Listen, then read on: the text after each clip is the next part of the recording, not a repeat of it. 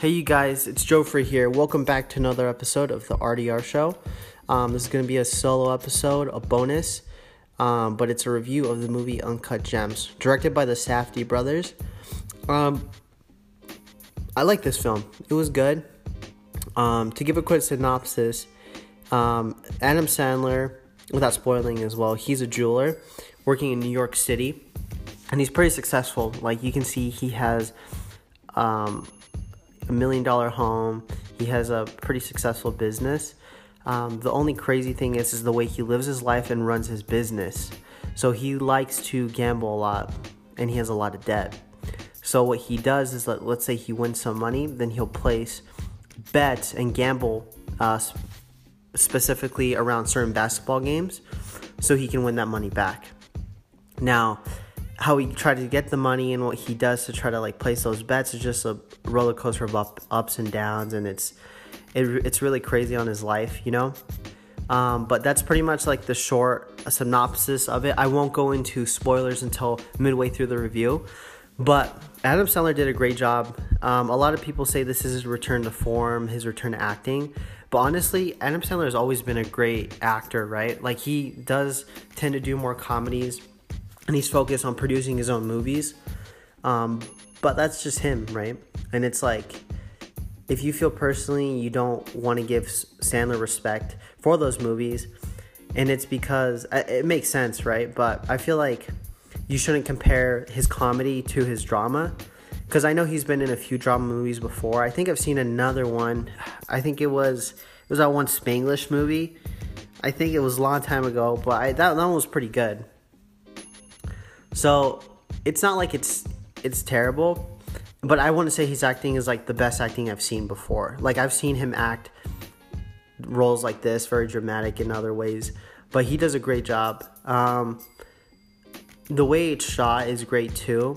It's pretty intense, especially towards the middle of the movie. It just ramps up and doesn't stop until the end, till the climax of the movie.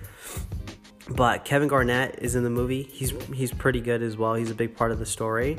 I think Kevin, you probably enjoy the movie if you're liking this, because it deals a lot with gambling and his addiction to gambling and sort of the downfall of that and what happens. But it also kind of mixes in basketball and his love and passion for basketball as well. And it's just crazy because, to give an example without spoiling, he owes a debt to this one person. So what he does is that he gets money from this other person, but he places a bet so he can get more money to repay the other person. But once he's repaid the other person, he needs to pay back the other person, but he doesn't do that yet because of, just certain things. So it's crazy. It's a good movie. A little bit overhyped, personally, in my opinion. I haven't seen the other Safdie brothers movies. They did a pretty good job. But it makes me want to watch their other movie, Good Time. I heard it's a pretty fast-paced movie. It has great cinematography as well, a little bit dark. This movie was a little bit dark, just more realistic. But it's not the most, slow-paced movie. It's actually pretty exciting. I took Rose, my girlfriend, and she's not really into dramas at all. And she actually thought it was pretty entertaining as well, because it's super believable. And I feel that's why the movie is great, because it's believable. You can connect with the characters, you can connect with the realism, with the lifestyle that he lives, and he's crazy, right? But it just comes down to a pretty great film, and definitely worth the money, definitely worth full price for sure. I mean, if you like dramas, if you like movies about crime, about gambling, about basketball, I definitely recommend watching this, because it's pretty funny at times too. Pretty pretty exciting too. So if you're listening to this, I definitely recommend it. Now I'm going to be going into the spoiler section of the movie, so if you haven't seen it, please drop off if you don't want the movie spoiled. But it's pretty intense, right? Just to kind of break it down, he's a gambler, and he owes, I think, around $100,000 to this one guy, and he could easily pay off. It's his cousin, right? It's his cousin or his brother that he has to pay the money back to. He could basically pay this guy 5 or 4 times during the movie. At certain points in the movie, he has the money to pay him back.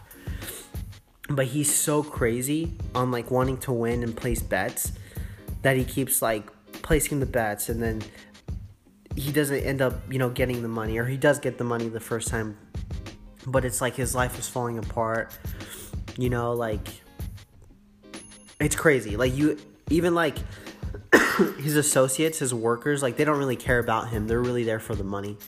And at one point, like one of his friends steals all his jewelry, and he finds out all the watches are fake and just everything is fake. So the business is sort of a sham in a way.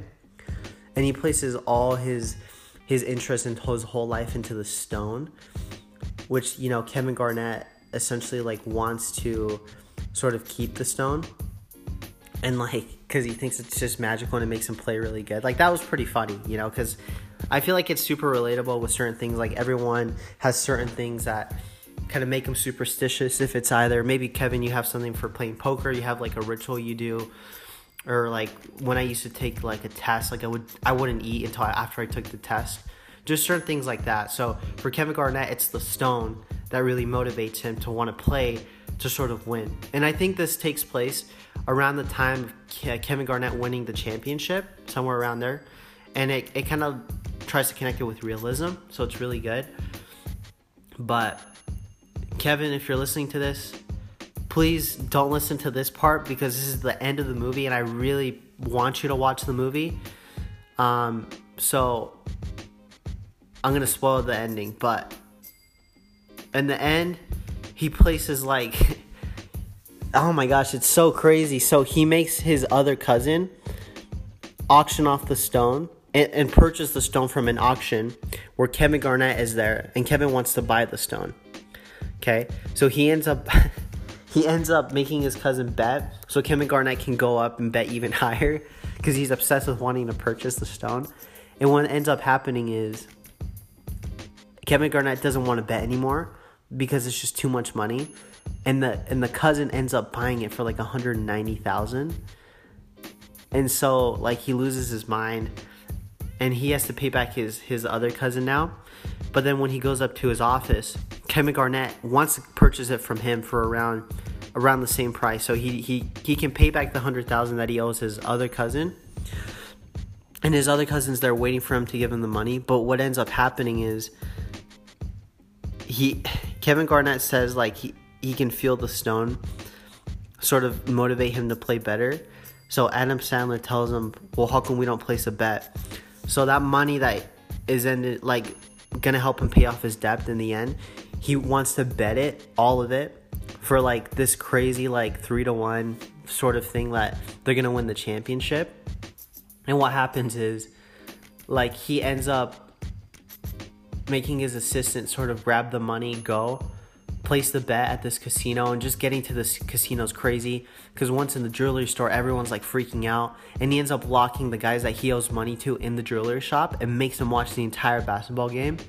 And the entire time you're watching the game, I don't think I've seen a game this intense. Like it was so like intense, and you were feeling for Sandler, because you're like, yeah, you want him to win. And the guys in there are just pissed off. And then he ends up winning. He ends up making the $175,000 to $1 million. So he can pay off everybody, right? But what happens is that when he opens the door, where the guy just had it, just with him and his everything, all the shit he put him through, and he kills him. He kills him right there. He doesn't even care about the money or anything. And I feel like it's good that they showed that, because it's like that's realness, that's real life, right? Like he gets killed for the decisions that he's made. So let's say he lives, he pays off his cousin, his brother, he's still gonna like end up betting all that money or going back into debt, because he was just crazy in the lifestyle that he had. So it feels like, I feel like it portrayed that part really great in the movie, and I really enjoyed it. So that's why I definitely recommend, just watching it. Like, even I suck at, kind of explaining things. I'm a little rough on the podcasting. But I thought it was great. A little bit overhyped, but I give it like a 7 out of 10. Like, it's definitely worth the money. It's like pretty entertaining as well, and it's not a slow drag either. So definitely recommend watching it.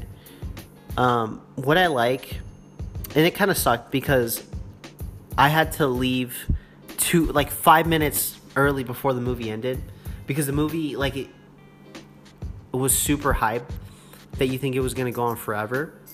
But what ends up happening when they open the door and they kill Sandler, I had to already walk out the theater because I was having to take my girlfriend to work. So I missed that initial shock or impact the movie had to have. And I heard the gunshot, like he got shot. And so I feel like I missed that, you know, final sort of feeling that gave you like, oh my God, like he got shot. But he deserved it in the end because he messed up, right?